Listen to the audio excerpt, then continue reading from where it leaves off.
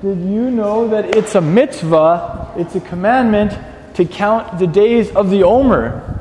And it doesn't say that you're allowed to let the calendar count them. It doesn't say you're allowed to let someone else count them for you. It says count for yourselves the days of the Omer.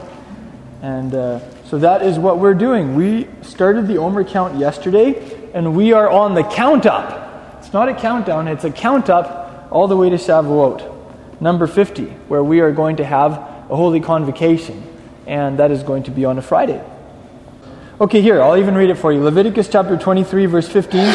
You shall also count for yourselves, everybody say for yourselves.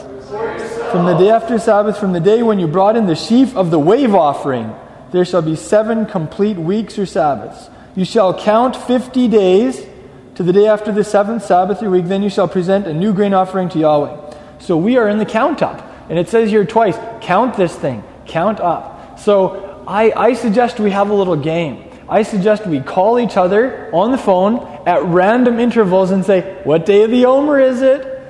Just for kicks. What do you guys think? I remember doing that in Saskatoon in past years, and it's always fun. Just to we'll help each other stay sharp. I mean, for the first 10, 20 days, it's easy to keep track. But when you get to those 30s and 40s, you start losing track sometimes. But I think there's a deeper there are several deeper lessons in the Omer count, but one of them is it's a reminder of something. It's a reminder of just how valuable the gift of the Holy Spirit in our lives is. That hallmark promise of the new covenant, that we will be submerged in the Ruach HaKodesh, the Holy Spirit. Because you're counting up those 50 days to the day that commemorates the outpouring of the Holy Spirit, by whom the Torah is written on our hearts, and of course also commemorates the day of the giving of the Torah.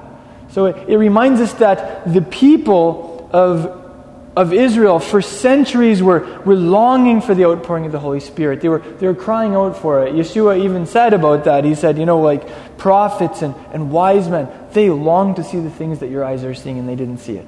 So the Omer count up is like a reminder of that. I'm excited about that. So that's going to be, it's cool too because something I love about the Torah and about the mitzvot in the Torah is there are practical ways to tell Abba that we love him.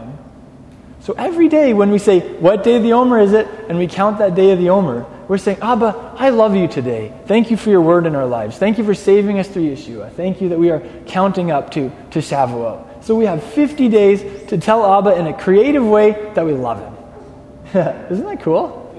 Counting the Omer to him, that's his love language. To him, counting the Omer means we love him. That'd be cool if there was we have human love languages, but that would be cool if there was a book on the Creator's love languages. Shalom, I'm Izzy Avraham, and thank you for joining me for this talk. I delivered these messages live during the years I was leading a congregation. They're now hosted by my Hebrew school, Holy Language Institute, at holylanguage.com. If you're interested in the talks I've done since then, or if you'd just like to say thank you for these teachings, become a member at holylanguage.com.